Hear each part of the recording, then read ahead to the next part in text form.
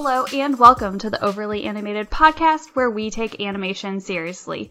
We talk everything animation here, including She-Ra and the Princesses of Power, which we'll be getting into right now. I'm April Collins, and today I'm joined by Beatriz Murad. Hello. Alex Bonilla. Hey. And Sam Quattro. Hello.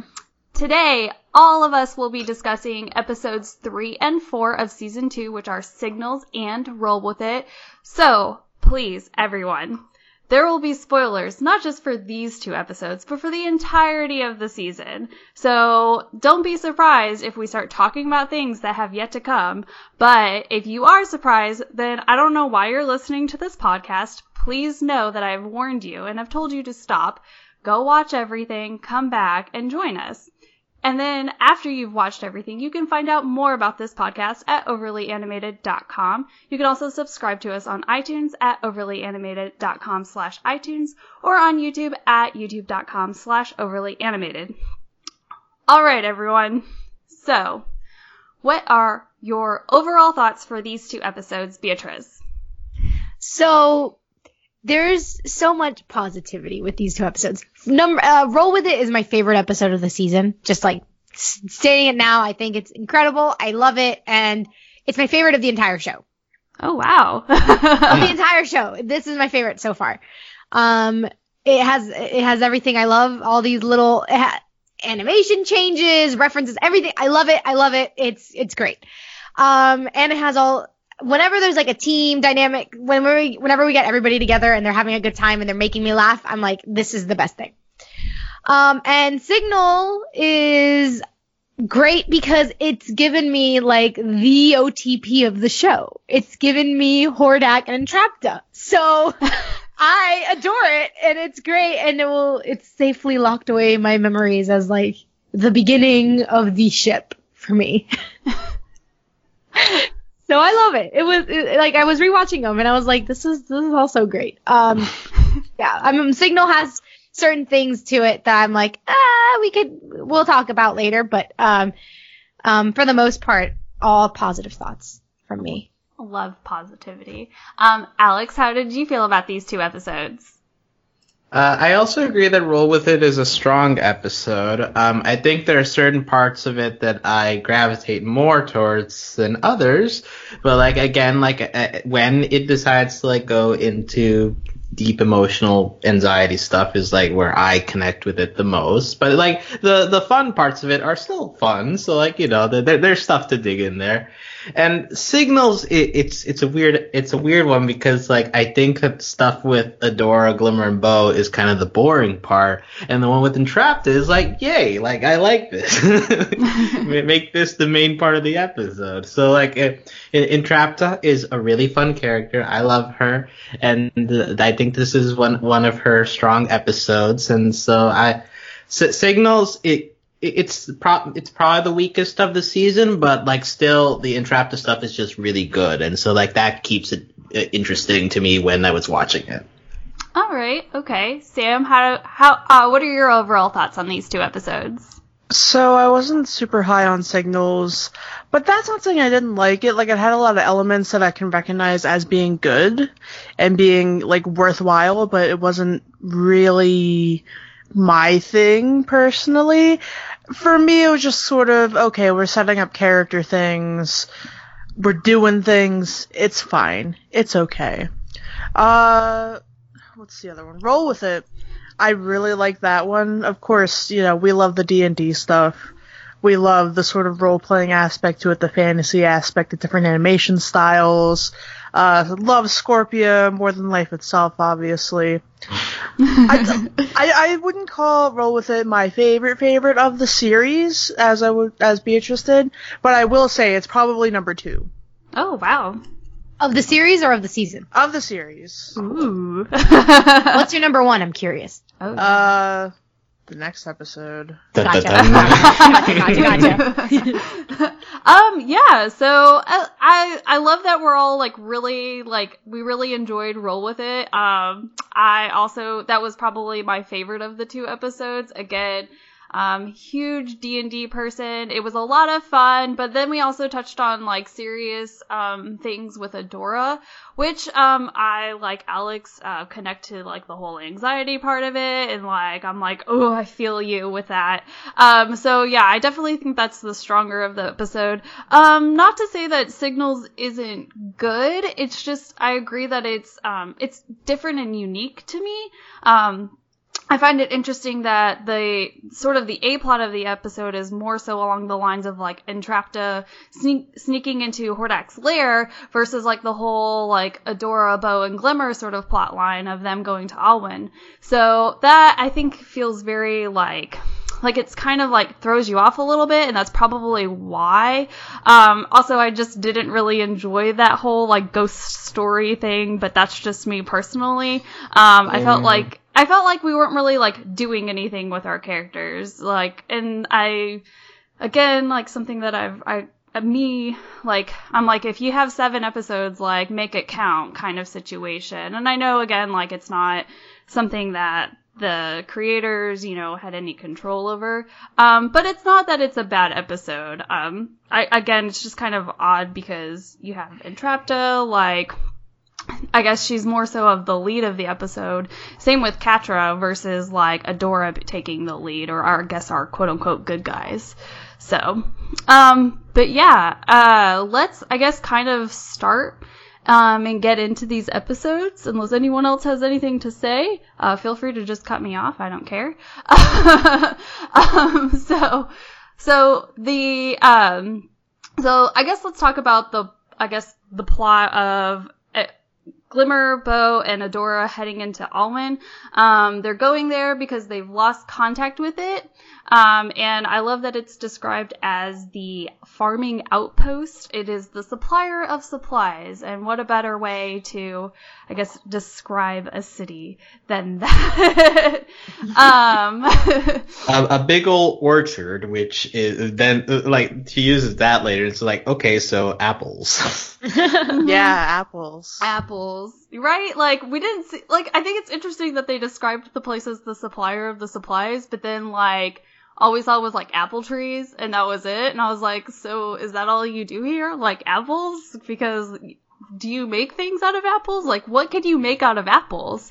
You can make, like, apple pie, apple cobbler, apple cider, apple juice. You can make wine out of apples, too. Yeah, that's true. Yeah. Okay, that's fair. Can you make clothing out of the skins? Maybe.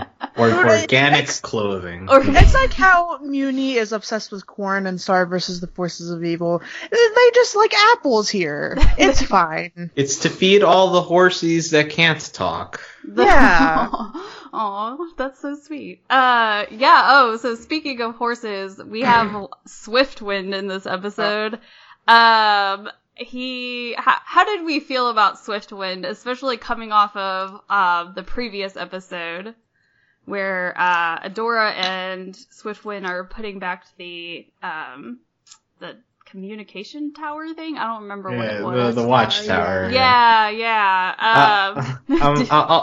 I'll say I tried to defend him in the last episode. Here I can't defend him. He's white noise. Like he's just like in the background, just like like he's not contributing anything here. I feel like he's making things worse because they're all like freaked out about like, I guess, hearing strange noises and everything like that, and then he's just like, oh yeah, like, that's not good, and I'm like, what? Like, this is not positive in any way, shape, or form. Yeah, I mean, he's just kind of there. They don't even, like, no one rides him or anything. There's no, he's just, I don't know, he's just kind of, the best friend quad was not a success. I just felt there was no point to him. There was no reason for it to be a quad. It could have easily just been a triangle, and it would have been fine. But I don't know. I also feel like I feel like it was like kind of a repeat of the previous episode as well, because they also kind of had to, didn't they? It still has to do with like a watchtower of sorts, kind of. So I was just like, really? Again? We're doing this again with the first ones? what, why? And I agree that it did feel very, I don't know, it's weird. Part of me felt like they were scared of dedicating an episode just purely to not have Adora in an episode that much. Does that make sense? Like, I feel like they were scared to not have her there because it would have been, if they had done kind of what they did with Shadow Weaver's episode with Light Spinner, then maybe that, and then like it been braver to just not have as much of them and just really focus on the Horde and what they were doing. And I'm not necessarily saying that we should have had an Entrapta Hordak focused episode, even though that's exactly what I'm saying. You should be brave and say it. Yeah. No, I'm saying we should, but I'm saying it doesn't have to just be that. It could have also been like the A plot could have been Hordak and Entrapta, and the B plot could have been whatever Catra was trying to do, like done more with Catra. I feel like they were fighting for that B plot, and I felt like they didn't have to. They could have done two separate storylines with the two, and it just been a Horde focused episode, and it would have been fine. But instead, we kind of got the heroes on this quest for supplies, and usually I don't mind this is the supply route for supplies. Like, I usually don't mind that language. I find it cute. I find it for the show to be really, funny. But it's at these moments where it's like, all right, if it is kind of going to be very if the plot is already boring, this is when you can't get away with those general terms and vague terms. You need to be specific, and you need to give me more to be invested in this journey. If you just say, oh, we're here for supplies from the supply people, instead just be like, no, give me, like, what supplies are you looking for? At least, like, with Catra, who was also, like, trying to figure out how to get supplies. It's funny how they were both on the same mission for different purposes. It's like, well, she was looking for the medal for this and that. Whereas with Adora and her people, it wasn't necessarily that. It was just, I just felt it was very slow, and I had a lot of urge to skip it, and I did skip it whenever Swiftwind talked, so. I think the only, I guess best part about this was there was, like, a lot of sort of, like, good one-liner kind of things about this plot, like how, we get, like, they're talking about how, like, oh, Glimmer's like, oh, well, we've got magic, and Bo's like, yeah, and you've got, like, Techmaster Bo, and then, like, they're like, we'll do what we always do, and then they go through that whole bit where they're like, oh, we'll use our brute strength, and, like, someone else says, we're almost dying, and Glimmer's like, no, like, or even, what was it? There's, like, that tiniest of moments where Glimmer is like, Catra's like, right, I'm terrible at this, like, I can't lead people, and then Bo's like, I'm just not Entrapta, and I'm like, wow, you guys are having some really interesting moments in the middle of being spooked out. But, like, I agree that I think that this episode would have done so much better if, like, maybe instead of, like, following Adora and them, that we would have followed Catra as well. And just going through, like, her, like, it sounds terrible, but I feel like it would have been way more interesting watching Catra flip through a bunch of documents and getting frustrated than them sort of, like, wandering around this, like, abandoned city. Sam, how do you feel about the whole sort of B plot of Adora and Glimmer and Bo? It was fine. I mean, I agree with Beatrice. Like, maybe it just should have been the Horde episode, because it didn't add anything. It felt like, I know that, at least in the whole season of review podcast, we did a lot of comparisons to Avatar: The Last Airbender, not to compare too much to that, but it did feel like a filler episode from season 1 of Avatar: The Last Airbender. It felt like, okay, we're doing this, and we're just building up the world, building up the characters, I guess, TM. The only thing of consequence that really happened in the B-plot was the setup of the constellation thing on Bo's tablet, right? Yeah. Yeah. That was pretty much it. And, oh yeah, first ones, they were people just like us. Duh.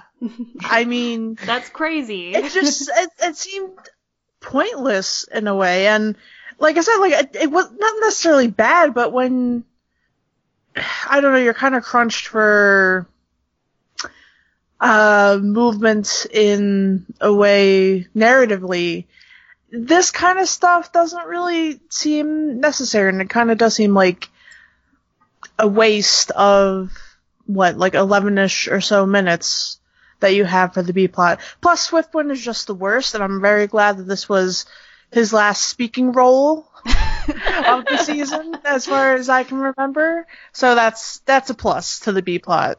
There we go. I like it. Finding a positive note of this. I will say, kind of slightly to counter my earlier rant, there was one saving grace besides Swiftwind, this being Swiftwind's final speaking role.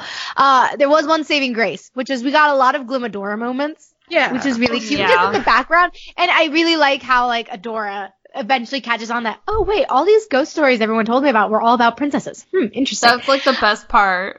Yeah, she was like, she kept going, and she goes, oh, now I see.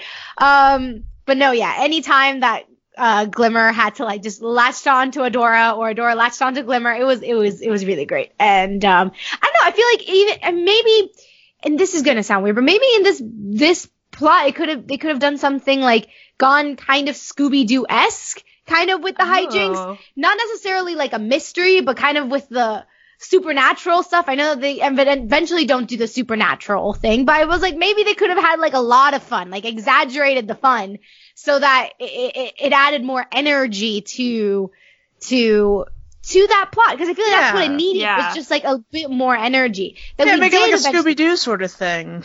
Or even just have them running back and forth. It could have been a cool callback to that or something. I don't know. I was gonna say, even because we're very much the season is kind of very much focusing on the fact that they're sort of a united front, and so even if it they could have totally done this thing where maybe there was an actual ghost haunting the village, but the ghost is just really upset because it's just trying to make friends, and they're we'll be your friend, ghost, but you have to not scare the people, you know what I mean? We could have done so many better things with this portion of the episode, and then we could have further I guess strengthened the friendship of our group or something along that. And I do agree that there was some really cute Glimmadora moments, but we could have totally we could have just done more, and I think that's probably why this part of the episode sort of falls flat, and it really does I feel like it just kind of takes away from the episode, which is so sad to say, because it's half of it. Yeah, because it's half of it, and also it's our three main characters almost, and so I don't know, I just feel it just looks bad whenever a show does something like this with their main characters, and maybe that's just me, but let's move on to the bigger plot of this episode, which is Entrapta and her budding relationship with Hordak. So, Beatrice. Yes. Yes. I know you're extremely high on this portion of the episode. So, tell me all of your thoughts and predictions for Entrapta and Hordak. Okay. So, I think it was in the episode 1 and 2 pod. Or maybe it was in the speculation pod. I'm not speculation, in the reaction pod. I don't remember which one it was. They're all blurring together. But I remember thinking, okay, wait, does Entrapta realize the harm that she's causing? And I think we landed on maybe not, but now I think she does. Watching the scene again, I think she's very much aware of the damage, the cost of her science. And she doesn't care. She cares about the science. She cares about the risks. She will take whatever risk necessary. And I truly do, theory time. I think we will reach a point where Entrapta is going to, she's the mad scientist. She will, maybe in the process of trying to move the planet back into where it was once, because remember Mara used the Shira magic to literally move it to this little bubble. So maybe they'll go, you can't do this. In the process, you're going to destroy the planet. And she's not going to care. And at that point, Hordak is going to see going to see her willingness to throw everything away for her science and just be be still my heart Oh. that I don't know if I have. That I don't know I have. in a totally different direction. I know. I was like, That's whoa, this That's is. gonna be the moment where Hordak is gonna look at her the way that Catra looked at Scorpia when Scorpia finally put her first, and it's gonna be amazing. And then suddenly everyone's gonna be like, these people are mad. They're mad in love, and it's gonna be great. Wow. No, it's a great episode. It's a great interaction. This introduction to them. I'm trying to be professional again, and it's very hard. But no, I really like that. We get to see Entrapta being her true self. Like, she's not changing for Hordak, and Hordak is not changing for her. We're getting to know Hordak because we didn't really get to know him at all. And now with her, she's just being herself, and we are slowly seeing him just become like, kind of this very gruffly be like, fine, I do appreciate your help, and now you are in this inner circle. And I also love what this means for Catra. Catra is now very self-conscious about this relationship and seeing it blossom, and she just thinks, now I was in the inner circle, and now Entrapta just came in and now is in it without even like, I don't know. I feel like she's going, I don't know. I'm very interested to see how this is all going to turn out. And will Hordak and Entrapta, like, will Hordak survive? I don't know. Will Entrapta and Hordak win this war? Probably not. But, you know, I can see them be, like, really cool jailmates and just be, like, in prison, but still, like, causing explosions. And then it's great. It's going to be great. Who gave them the ability, or gave them the tools in prison to... It doesn't matter how. Remember, Entrapta said that it's the principle that she wants to use the proper tools to fix the problem, but she could fix it without those tools. She's a genius. She could figure it out. I guess. I don't know. But you do bring up something really interesting that I did kind of want to talk about, because we've sort of been talking about, or I know in the episode 1 and 2 podcast, we talked about how there's, we're sort of like following the sort of theme with Catra and like her seeking approval and, kind of like not just exploring like her relationship with Shadow Weaver, but kind of it seems like with this one, she's sort of exploring where she stands with like the Horde. And so I really kind of want to talk about Lord Hordak and Catra, because she goes to him at the beginning of the episode and she like wants to have these check-ins, and she's sort of like seeking more approval from him maybe. And then it's even more interesting because he sort of like pushes her away, and he has like that really great quote about like failure is when something ceases to serve its purpose. It's not that great, but I'm wondering also if that's sort of like foreshadowing maybe, like do we think that maybe there's a chance that like Lord Hordak is going to, I guess, cast aside Catra in much of the same way that he kind of did with Shadow Weaver. Alex, how do you feel about this? Well, I think the rest of the season it goes in that direction, right? Because like once you get to Light Spinner, like that whole conversation is like her figuring out that like she's gotten to the point where like she feels the need to like team up with Shadow Weaver to like get her position back in Hordak's eyes, because here's where it begins to fall apart. And like it's interesting that like Catra in this episode, it feels like she just wants to step into Shadow Weaver's shoes, right? It's like, well, let's do the check-ins like you did with Shadow Weaver, because this is what Shadow Weaver did, right? And then like, in her like C plot is like her figuring out that Shadow Weaver also had to do busy work, and she wasn't expecting that, but like in her desire to like fill Shadow Weaver's shoes, she like goes along with like having to go to her and ask what's going on, how to fix it and all. So like it's just interesting the fact that like as she aspires to be Shadow Weaver, she's immediately losing power like Shadow Weaver did as soon as like she stops trying to do her own thing. So yeah, it's sad to see Catra like this, but also this is how Hordak operates. And that's also why I find the Hordak and Entrapta thing interesting, like there's a moment where like Entrapta is fixing the thing, and Hordak is shouting like, "Get out! Like you're not supposed to be here," and she just like doesn't react at all. It's like, "Give me a minute," and Hordak is confused, like, "Wait, huh?" Like, but he's almost like, I feel like it's almost like kind of impressed that she's not really changing for Hordak sort of thing. Like she's just doing her own thing and being useful at the same time. Like that's what Hordak respects. Whereas like Catra's like she's trying to be something that she hasn't been before, and I think that Hordak senses that, and in combining with the fact that she hasn't gotten success yet, like that kind of turns him off to Catra as well. So like it's just Catra and Entrapta are two totally different people, and they appeal to very different sides of Hordak's mindset right now, and so you can definitely feel the shift very quickly in this episode, which I find very interesting. That is why Hordak is so perfect with Entrapta, because Hordak's like weakness is that he rejects failure. He doesn't see the good in failure, and Entrapta is all about failure. She's like, there's value in failure, and that's the lesson she's gonna teach him, and they're gonna be great together.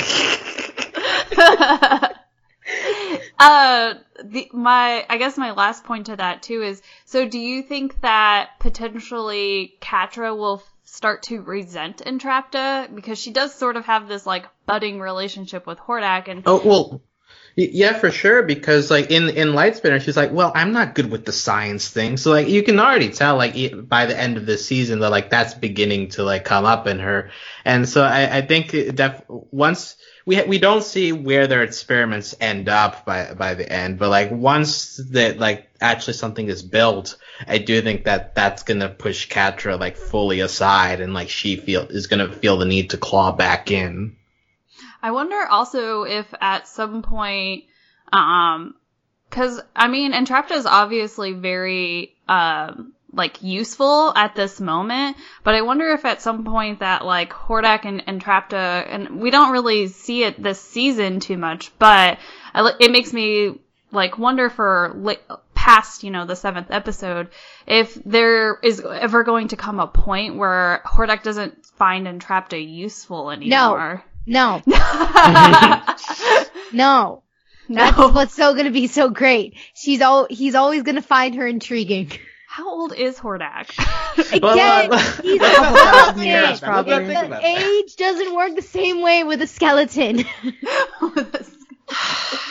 Age doesn't work the same way with a skeleton, Beatrice 2019.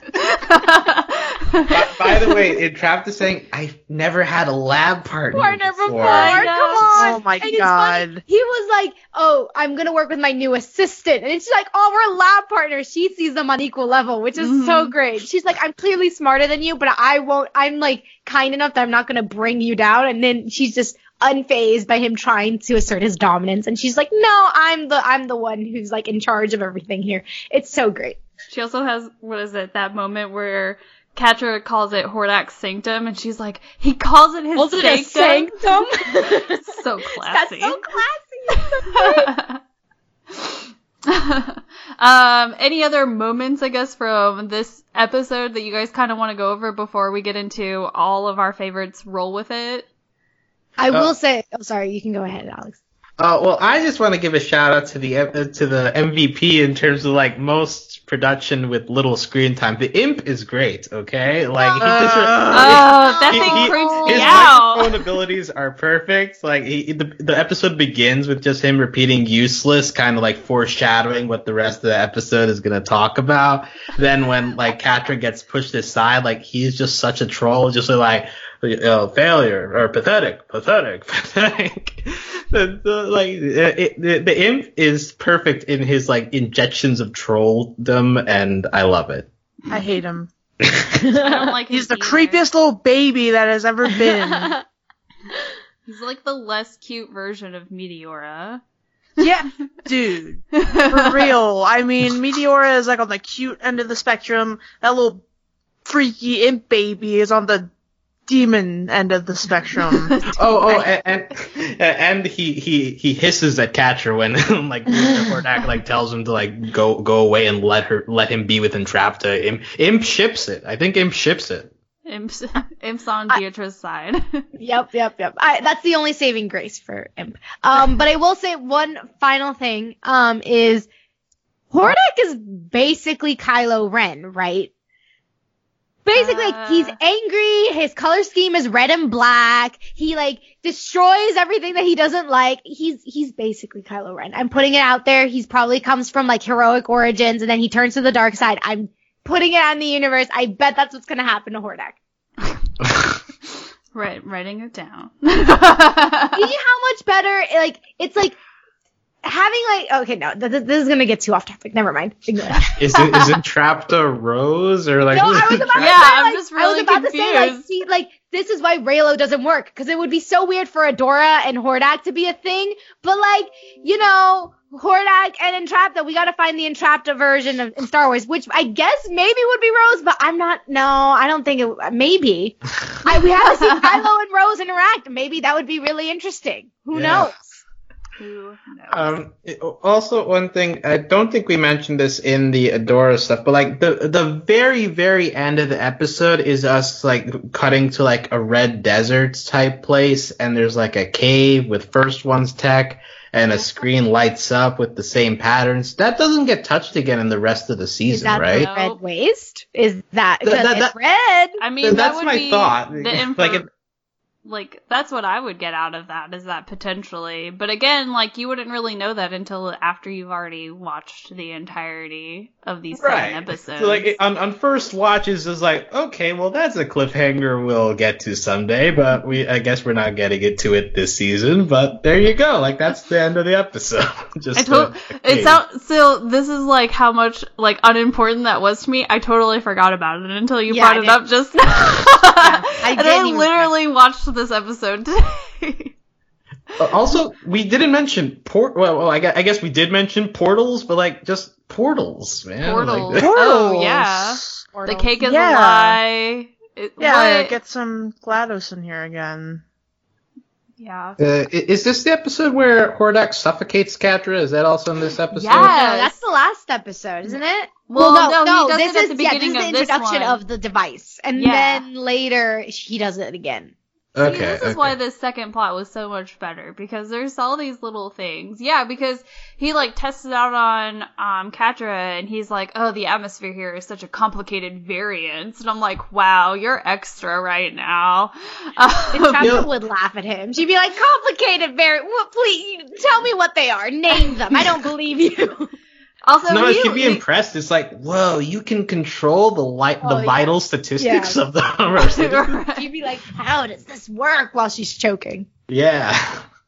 Also, I love that Hordak, like, throws all these, like, would-be insults towards Entrapta, and they just, like, blow over her. Like, she doesn't even, like, acknowledge them. Like, she's just like, oh, wow. And I also think it's interesting, too, that Entrapta sort of tries to appeal to, I guess, like, the whole Horde, like, way of thinking in order for her to sort of get to kind of do whatever she is. And I don't know if she's doing this on purpose or if they're having her do this on purpose. But when they start talking about portals, she's just like, oh, yeah. She's like, you could easily, like, transport troops to one side of the planet. And I thought that was also very, like, it's something small, but kind of, like, to take note of, because I feel like she's almost, like, in her own way manipulating them to get them to let her just do whatever it is that she wants. She's just like, yeah, let me help you with these portals so you can move supplies and weapons. Like, yeah. And also the one time in this entire exchange when she actually gets, like, kind of whatever angry is for Entrapta is when she goes, tell me everything, which just shows you that, like, information is knowledge, information, that is what drives Entrapta to do whatever it is that she needs to do to get, like, it doesn't matter what moral dilemmas, she doesn't care who she has to manipulate. If that means she can get answers to questions about how the world works and how the universe works, she's, like, so game for it. Well, and she also, like, throws it in his face a little bit, too, because she's just like, hey, like, I helped you fix that. Like, it wouldn't be working if it wasn't for me. So you should tell me everything, like, what it is that you're working on. And I think that's also, like, a very, like, powerful moment for Entrapta, too. For her to I guess to kind of just be, like, that much assertive. also, especially given like in the beginning of the episode, she's like, I shouldn't go into the lair, but I'm gonna do it because Catra won't find out kind of situation. Yeah. So it's just kind of like interesting to watch her go from sort of like passive to being like, just tell me like what it is that we're doing here and I'll help you. Yeah, because before what was at stake was a screwdriver basically, but now it's like, no, it's the knowledge of portals. Like she must know. She wants to figure out how to make them. No one can blame her. But so final question for this episode: did Entrapta ever fix her desk? No. Yeah, I never think she left the just- sanctum. Yeah, I think she just kind of forgot about it in terms to further her science, you know? I think she gives the hex driver to Emily and sends Emily to fix it. Oh, There you go. That's the answer. That's smart. Very Delegating. cute. Very cute small detail when the thing is about to explode, Emily is the one who brings Entrapta's head down for cover. You see Emily's leg just like trying to bring Entrapta's head down. So also very cute little detail. Love Emily and I want to get to know her personality more. Oh, all right. What would Emily better happen if? not die. Well, what would happen if Emily turned but Entrapta stayed? That's why I'm saying maybe Emily could get hurt. Maybe like someone kills Emily and that's what gives I don't know. Maybe that's or that activates Entrapta rage. or but you know, it could be she's like, okay, well Emily version 51's done, but now I can update her. I don't know. We don't know how Entrapta thinks. She's a wild cannon and I don't know, and it's so great. Yeah. She really is. Free Emily 2019. There you go. Exactly. So many good hashtags coming out of this episode. All right, so roll with it. I guess to really quickly sum this up, they are coming up with a plan to reclaim a fortress that the Horde has taken over. So I'm going to start this off with just a very quick question. Whose plan was your favorite, Sam? That's a good question. I don't know. I really like Glimmers, obviously, but I really like Bose too. I thought Bose was just like adorable, and he got his day in the sun because he doesn't want little Bo to die anymore. That's like true. that. He only got captured in a net, so that was very. Yeah. I guess also it was like, successful. I like Catra's puns. Oh, the cat That puns one. between Yeah. Bo and Catra. There Yeah, I was too thought it was many. I great. tried to write them all down and I was like, I can't. This is too much. I'm not going to encourage this behavior. Alex, which was your favorite plan? I'm torn between Glimmer because the music is great and just her style is great, but also Syrah though. I was about to get so upset if no one mentioned Syrah. I was like, no, this is a must. I think we know Beatrice's answer. Syrah, she Beatrice, has dolphins. She has 2 dolphins, and she has her own glitter. music. And she's like, her hair is gonna be messy, but in that sort of beautiful way. And it's like, girl, I totally get you. And I love how Bo was just nodding very knowledgeably. He's like, yes, I understand completely what you're saying.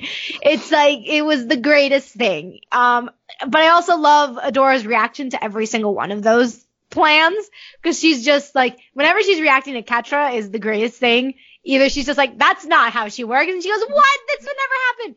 And then her entire interactions with Mermista being like, you can't be She-Ra. And it's like, well, obviously not. I'm Syrah. It's like, oh. it was gold. It was gold. I think I also think that Syrah was my favorite, specifically because Mermista's just she's just very monotone, she's gonna have dolphins and the trident of power, and she's gonna have shoes that are slightly better than my own, and glitter, sparkle, glitter, glitter, I just thought that was great. But then what the other thing too is that I think it's really great that they all got to kind of live out their plan of action at the end of the episode. But anyway, so let's just start, I guess, with the beginning, because they're role playing to plan, how they're going to take over this fortress. And I love that it opens up with Bo dying. Which was very, like, startling for me. Yeah, that threw me off. I was like, whoa, Rip Bow, he's just dead. She-Ra is just like, he's dead.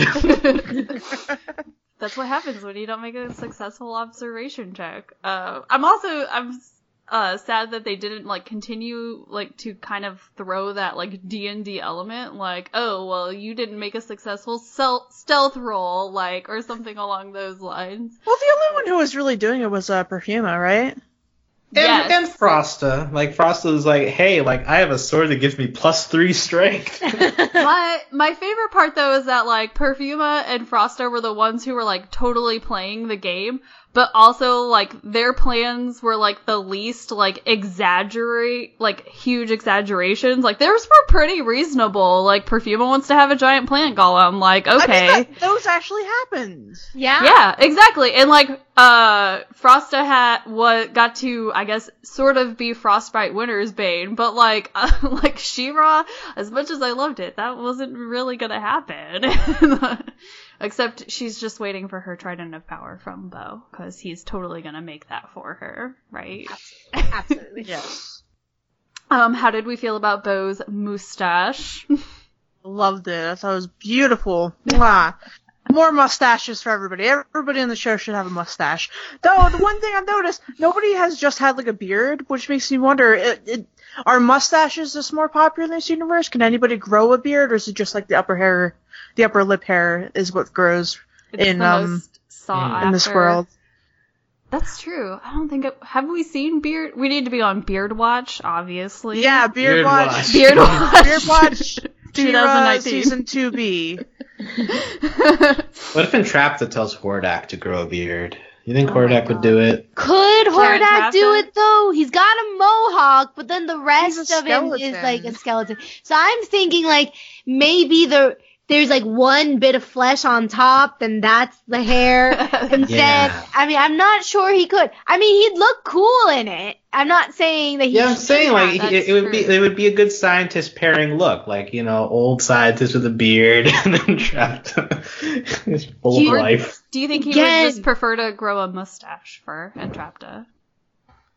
Do you think they have stores on this planet that have like mustache shops where you can just buy a mustache and just clip it onto your lip and then it'll just be a mustache? Maybe That seems like the kind of thing Bo would have done, like behind everybody's Yeah. back. he would It's have like, already done it at this point.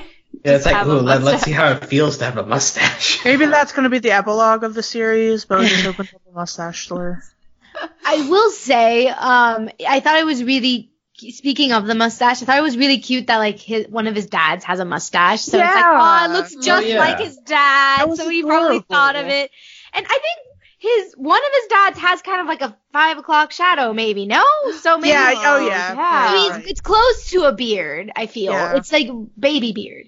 Baby beard. Maybe just like beards aren't acceptable in any workplace, and that's why. But mustaches are. Kind of like with police officers. They can't I have guess beards. like if you have, Yeah. My husband, the only facial hair he can have is a mustache. So he can't have a beard, which is very sad. because like you know somebody can like grab onto it if it's too Oh. long.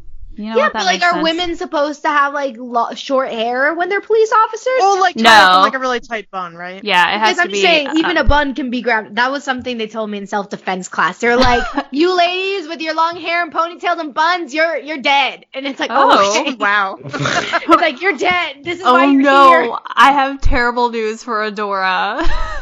No, poor Dora. God, yeah, especially the She-Ra version of Adora, who just has like hair spilling out of her head Everywhere. every transformation sequence. I think she's strong enough where like even if someone does yank her hair, her neck wouldn't even move. Yeah. You know, she's like that powerful. She's also really tall, so like Yeah. who can even reach her at that point? Exactly. Okay, so totally. Wow, we got off track. I love It's it. fine. I guess we can just sort of quickly run through. So like Glimmer had that sort of like I want to call it like comic book anime noir style. Cowboy Bebop. Yeah. Ooh, yes, there you go. So everything was pink and black. I like Lots of that. horn music, like Yeah, so very like jazzy and everything. Her Catra is in a fancy dress and heels with eye patch cat. I will say that's my favorite Catra of the bunch. Is fancy dress and heels. Like, very fancy, like, looks very just like in a dress. It just made me feel a certain way. That's all I'll say. But obviously her plan doesn't work because she runs out of teleports, and as part of her plan, she falls on Bow. So that's R.I.P. Bow. And then Bow's plan is obviously with him in a mustache. And I like that we, don't really get too much into Bow's plan. But also his style was, I called it 90s cartoonish. Was that? Well, it was like a a send-up. callback. Yeah, it was a send-up to the original She-Ra. Okay. Well, I felt like it was less detailed than 80s, She-Ra. But, more along the 90s style. Well, it's like trying to be in between the 80s and today. So, yeah. 40-year difference was the... give or take. You know what? Age doesn't apply to skeletons. So. Sure. Yes. Sure. But, his plan wasn't really a whole lot. Just eventually... It's funny because Adora's like, yeah, but you're forgetting the most important part, Catra. And he's like, no, I haven't. And then Catra comes out and she's in this torn outfit and she turns into a cat, which I feel is appropriate. There was all of the great cat puns.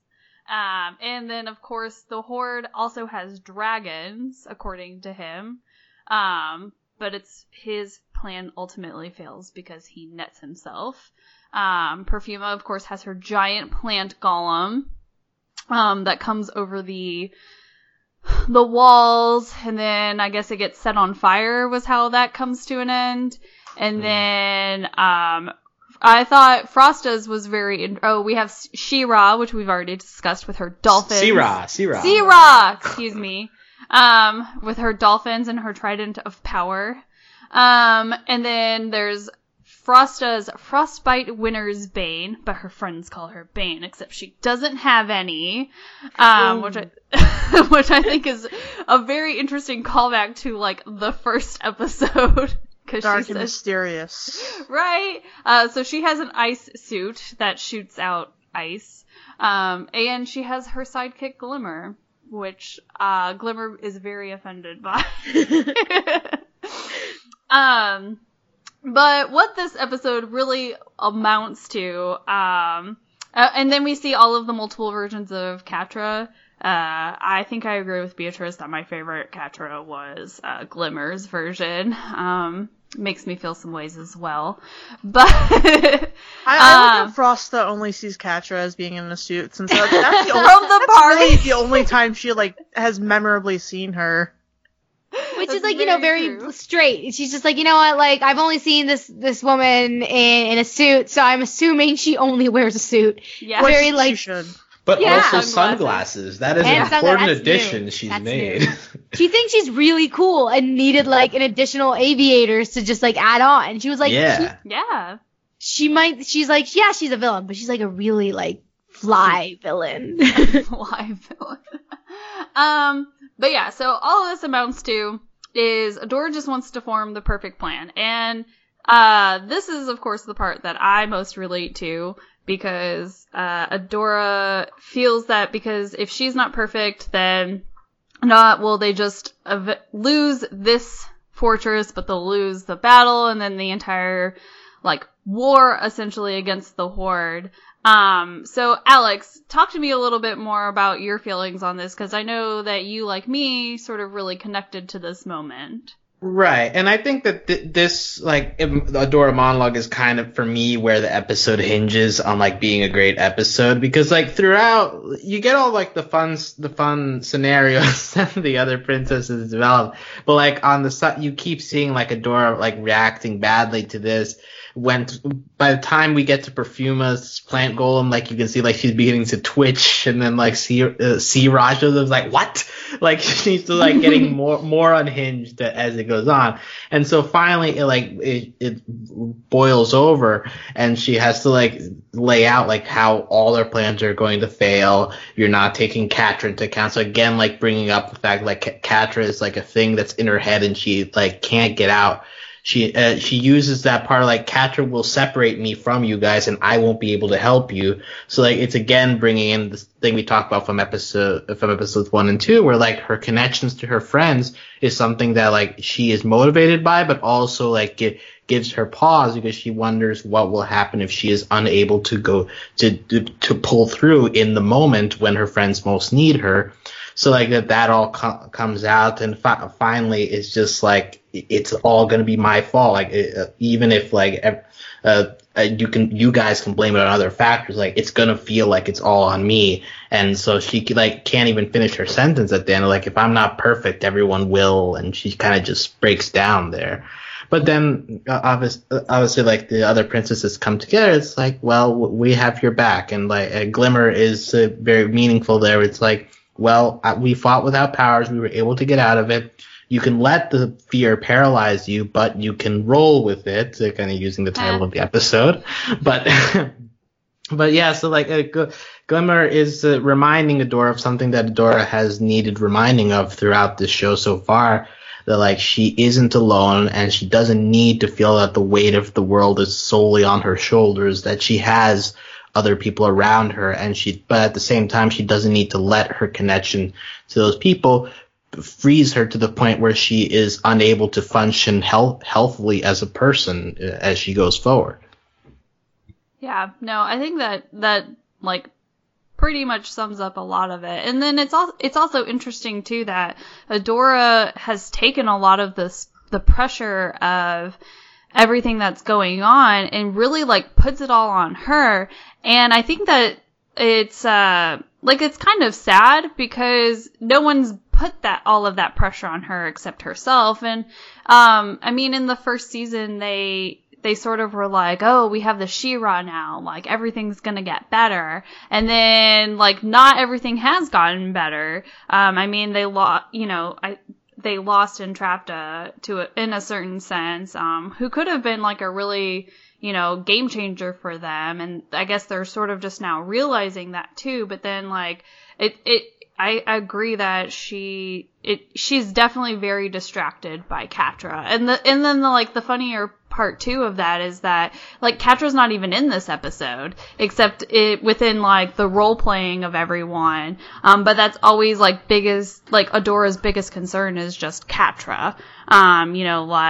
Like we're gonna lose because Catra's gonna separate me, and then like it just sort of snowballs from there. So I think it's just really interesting that she feels that way, but it's also sad that like even still like she hasn't quite understood that her friends are there for her, and not just her friends but like all of their kingdoms and everything like that. And like it just makes me feel like it touches me so much, and I'm like, oh Adora, I didn't cry, but I like wanted to. I was like, I feel all of your pressure, girl. Like, please let me love you and stand by you as well. But yeah, does anyone else have any other thoughts on that, Beatrice or Sam? I think the nail was pretty much hit on the head. Yeah. Well, thank you, Alex, for Hey, Alex, you're so eloquent. I know. But yeah, so I guess moving out of that, so we get a transformation sequence, which is great. As you guys know, I love transformation sequences. And then, so let's sort of change direction and get into one of my favorite but also very frustrating parts of this episode, is the B-plot. So Scorpia is left in charge of this fortress. I love it. I love it already. Sam, did you get enough Scorpia from this episode? Yes! Okay, so this was one of the episodes, I guess, that had like a small preview before the season aired, and it was just basically Scorpia being like, oh my god, Catra left me in charge. I can't believe she believes in me that much. I'm gonna send her like flowers. What's her favorite color, etc., etc. I was like, oh my god, girl. You're so perfect. I don't know. The thing about Scorpia is like, she is kind of portrayed as a little bit bumbling and a little bit scatterbrained, which I can relate to, being both bumbling and scatterbrained. But, she's so lovable, and people generally like her, and she isn't a bad person despite being on the bad side. You know what I mean? Mm-hmm. Yeah. And I think that's, hopefully going forward, that's something that we'll explore more in the show. And again, hopefully she'll realize, just because her family sold their souls to Hordak doesn't mean that she has to be a part of that. You know what I mean? Yeah. No, I agree. I think this is like a really good, I think it's a really interesting introduction as to, like, diving deeper into Scorpia's feelings for Catra. Yes. Because I think from season 1, Scorpia kind of mentioned that, like, her and her family weren't necessarily accepted, which is also why they joined the Horde, too. And so it's just unique that she is latched onto Catra so much. And, like, I think it's adorable. But it also is, like, unique for me, too, because Scorpia has these really, really deep affections for Catra, and, like, you really want to ship them, but then, like, Scorpia, like, there's always, like, they add in the things like, oh, like, she's, like, my best friend, and, like, our souls are bound together by our friendship, and I think that's really interesting that she's, like, has these very deep affections for her. But only relates them to in like a friendship sense. Like, even though like in a later episode, she like properly asks Catra not out on a date, but to like hang out with her. And, I think that was like very disappointing. And then I was just like, why don't you just ask her on a date or something along those lines? And that's something for, that episode. I can't remember which one it was exactly, but like, I don't know. Does that bother anyone else either? Beatrice, do you think that they're doing the Scorpia Catra thing well or no? I mean, on the one hand, I do think that Scorpia does feel romantically for Catra. I do think that. I think when she, like, for instance, when she said, like, that binds us with the string, the string of fate, that, like, she was very, like, and she calls her beautiful wildcat. Like, when she was asking her out, which is what she was doing, like that, if it was just like, oh, let's hang as like, let's just hang after work.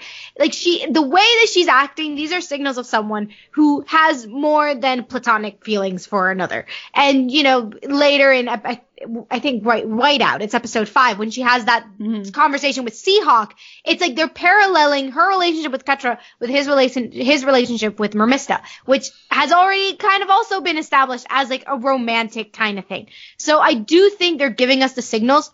I wouldn't be is it annoying that they have to play it so safe and be like, oh, we're in this gray area because meh. Like, it is annoying. It's frustrating that, like, if this were a heterosexual couple, it would be obvious. There wouldn't be any room for this, like, gray area. It would just be, yeah, this person likes them, that's it. And I don't think they would need to toe this weird line of friendship. But at the same time, I also like that they're established, they are giving us the signals, they're establishing the attraction, at least the feelings from Scorpia's side. And then it's kind of like, I expect it to move the way it's going in terms of how much is being progressed, because I want them to take their time.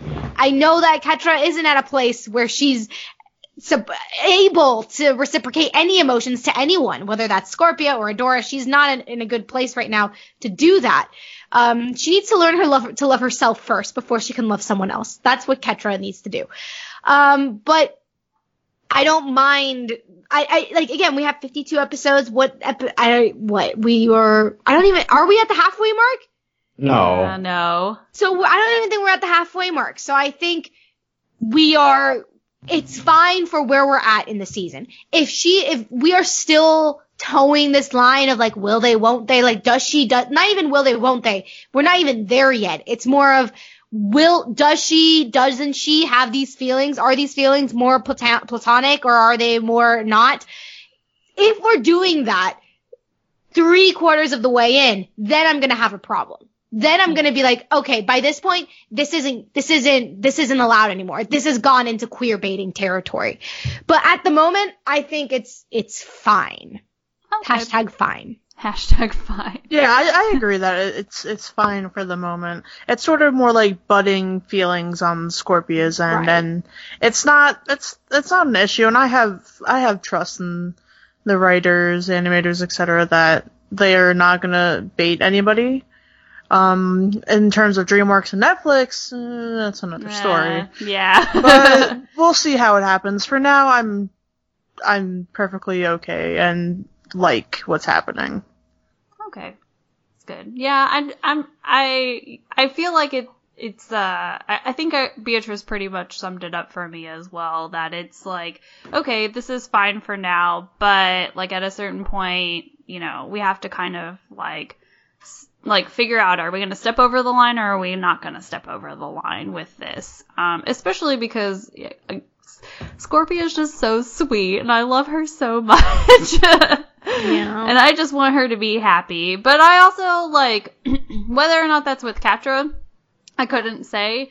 But I think it would be nice if we could get Catra to a point where maybe she could reciprocate those feelings, because I feel like no one's gonna love her as much as Scorpia will, which is very evident in all of the sweet things that she says, and just how she sort of fawns over her, like just wanting to get her a thank you gift for leaving her in charge. I think that's adorable.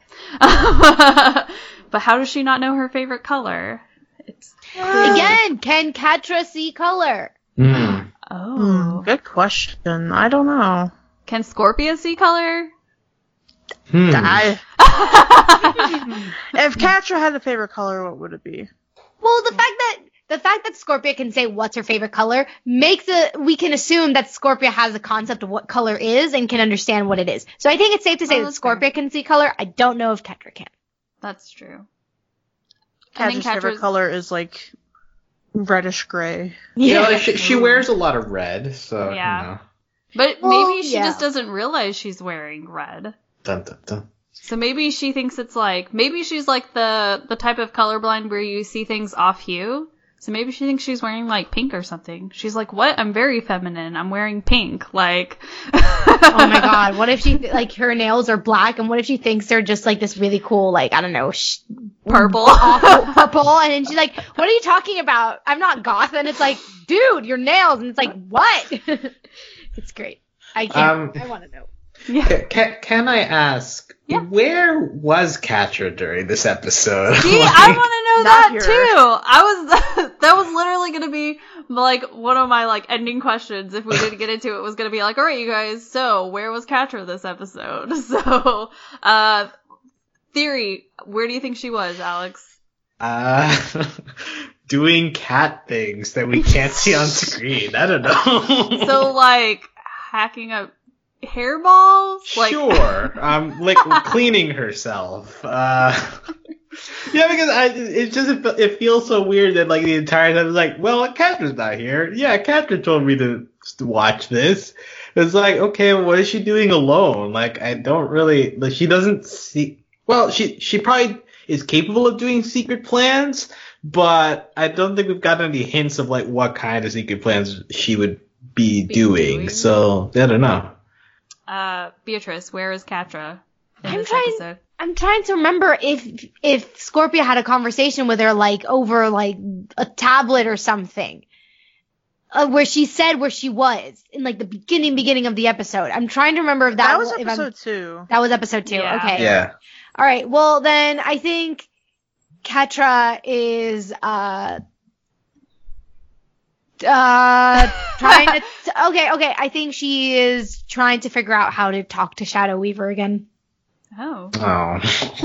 She's like plotting. She's like, okay, she's like, what how can I can bring I- up with her? Like, maybe I'll just find this random file and I'll just bring it into the office or the jail cell and just be like, explain to me this. Oh my god, she's figuring out the stuff. She's like she's doing busy work. We learned this in the previous Yeah. episode. That's what she's doing. Ah. She's doing paperwork. That's where I think she is. She's just She's sitting just at the doing desk, paper. doing paperwork. She's trying getting to caught figure it up. out. She's like She needs, months like, behind. She needs like a personal assistant or something, but I guess that would be Scorpia at this point. Yeah. But like Scorpia in episode 3 can like barely hang on to the files. Yeah, so- Scorpia has big claws, so it doesn't really Oh. work. Okay, I think that Catra is conducting interviews to find an assistant because Wow. Oh wow. well, okay, hold on. Hear me out. Because she doesn't want to burden Scorpio with that because she clearly was struggling with it just a little bit. But also, if their relationship should take off, it would be very inappropriate for her to have a relationship with her assistant. I see. Nailed it. Gotcha. Yes, I see. And the Horde obviously has rules about dating your coworkers. So is this why Hordak doesn't feel anything towards Entrapta? Oh no! Are they coworkers though? Well, They're he sees lab it as an partners. assistant. Look, so, they're you know. lab partners, and I think Hordak can like do whatever he wants. And when he falls in love with Entrapta, he's gonna go for it. Wow, that's Oh, an HR man. violation. It is. Who's their HR manager? I need to talk to this person. Okay, will HR actually be like brave enough to tell Hordak no? I don't think so. If they're a Who would good be their HR person, then yes, they are. I would just assume that Shadow Weaver did all that, so does that mean that Catra's now the HR manager? Imagine that Oh. conversation. That's part of her thing. Catra's actually firing people from the Horde. She's just sitting in her office. Who runs the anti-harassment stuff in the Fright Zone? Comment to say who you think it is. Kyle. Imp. It would not be Kyle, because Kyle gets harassed. Not like he gets harassed all the time. Everybody hates Kyle. Who would it be? Okay, we Believe know it. that there's no proper HR because Kyle exists, and if That's Kyle true. would not be bullied the way he is if a proper HR person was You there. know Or a what? Maybe competent- Kyle just hasn't come forth with all of these accusations.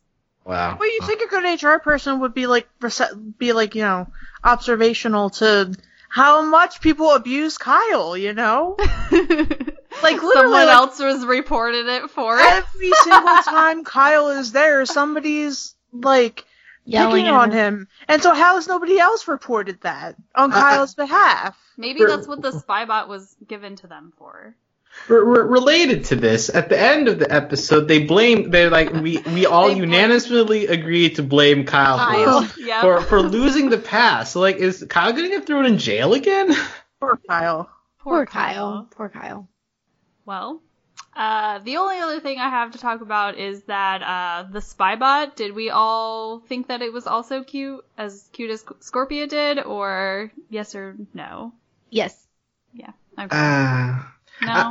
I'm just Scorpia and Entrapta think robots are very cute. I'm just saying, like, this is a thing in this show that I mean, it's probably pretty common in real life, but like there are probably people out there who just like find robots very cute. But I just find it interesting that now there are multiple characters that find robots like cute little pets. I think Scorpia just finds anything that's tiny cute, and Entrapta Maybe that's genuinely something- finds robots cute.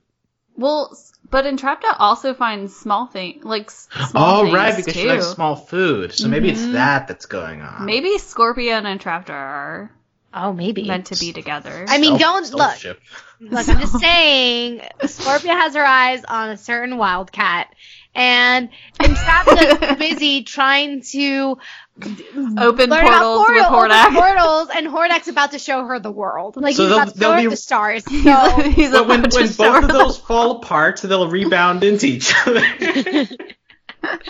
hey, I don't know if it will fall apart. You have to have some hope. May we all have hope. So the only other thing is that, I guess to bring up with this episode is that Scorpia, in her beautiful, sweet innocence, takes them all seriously when the Spybot overhears them talking about, a plant golem and She-Ra. First off, I love that she doesn't even like question that She-Ra could potentially exist. She's like, oh no, Yeah. who's She-Ra? She-Ra. Sea-Ra, excuse me. Ugh, it's too close. I can't help it. But yeah, so, my last question, unless you guys have anything else to talk about, is how would you rank these 2 episodes in season 2 for you so far? Would you put them at mid, lower, or upper tier? Upper. Upper? Well, upper for Roll With It. I don't want to say lower for Signals, but that's kind of what I'm feeling. So, sorry, everybody. How dare you, Sam? No, don't be sorry. I have the same answer. Like, this is upper tier. The episode 4 is upper tier, and Signals is lowest tier. Like, that's just how it goes. So that's all on the Adora's Bow Glimmer side. Like, Entrapta has nothing to do with this. She is free of guilt.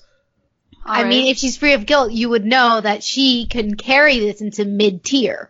Like, you would know that it's so valuable, the Entrapped and Hordak content. It's so high caliber that we know that could lift it to mid-tier. I don't know. Yeah, I do know. That's what I'm telling you. I'm laying down the law. Oh, I love it. I apologize, Beatrice. I have to side with Alex and Sam on the upper, how dare you? lower split. I'm so sorry. Please forgive me. Apologize to Entrapta. Sorry, Entrapta. Sorry, Entrapta. Entrapta doesn't care about my feelings. She's just gonna roll on. She doesn't care. Alright, so that's all that I have for these 2 episodes. Any final thoughts, Beatrice? Yes, I want to pinpoint these 2 adorable moments that were just there for like a fraction of a second, but they're worth pointing out. This is the episode, Roll With It is the episode where we get Lonnie blushing at Scorpia, so that's another like very cute interaction. Again, we could have, for Signals, instead of it being an Adora, the B-Puck could have been about Lonnie and Rogelio. Like, we don't know anything about him, so we could have had that have been like another thing, and again, wasted opportunity. And then another thing, which is really cute, when Bo is when Bo's plan is failing and he's trying to explain it, you see Perfuma next to him, just like, with both, like, her hands cupping her face and just being like, you adorable, adorable creature, you, to Bo, and she's just giving him, like, these eyes, and I'm just like, oh, they're cute, too. So. Final thoughts, Alex? Mermista is a treasure. Imp is a treasure. There's so many great characters here. Like I've already said so much about Entrapta, and like Hordak is like getting better. Like he's getting better as a character after like season 1, where like he was nothing. But like these Signals, like it's kind of a highlight episode for him. So just lots of great stuff. And you know, Adora is still like, you know, a very it's a troubled character, and I'm glad that like even like sandwiched by like all the fun that these episodes are having, but like we're still got to deal with, you know, the deeper conflict of the show. So like especially Roll With It is like just a very balanced episode in terms of like how fun She-Ra can be, but like still like touching on the emotional capabilities that the show always seems to demonstrate. Yeah, I was, I guess to build off of that too, I think that the show does a really good job when it does it, is balancing like funny and serious moments and content within an episode.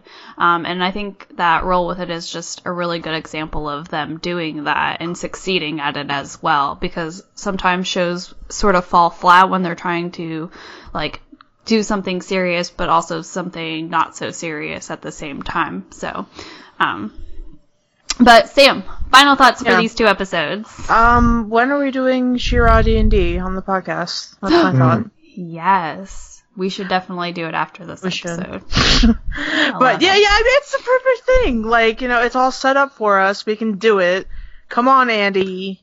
We already have the like situation. We have to reclaim the fortress taken by the Horde. Look, all of the content's there. It's there. We just have to make up our own OCs.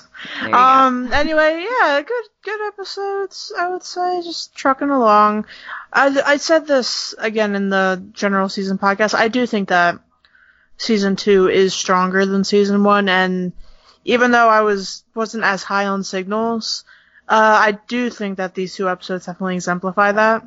All right, so I guess that's just going to wrap things up for us today. You, of course, can find out all the info on this podcast at overlyanimated.com. You can also join us on Discord to text chat, not just about She-Ra and the Princesses of Power, but all the shows that we cover. And you can find more information about that at overlyanimated.com/Discord.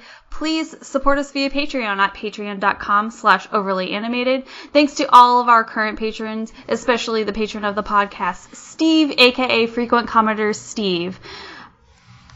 And thanks as always to our Patreon executive producers, Ryan, Steve, Alex, Beatrice, hey girl, Hugh, Hi. and Michael. Why didn't I get a hey girl? Yeah. Oh. Hey Alex. Hi. Become an executive producer and I'll say hey to you. Of course, join us for the continuing coverage of She-Ra, the Princesses of Power, Season 2. We're covering all 7 episodes, so hang on tight. But join us again here at Overly Animated. Thanks you guys for listening, and we'll see you next time. Bye! Bye. Bye.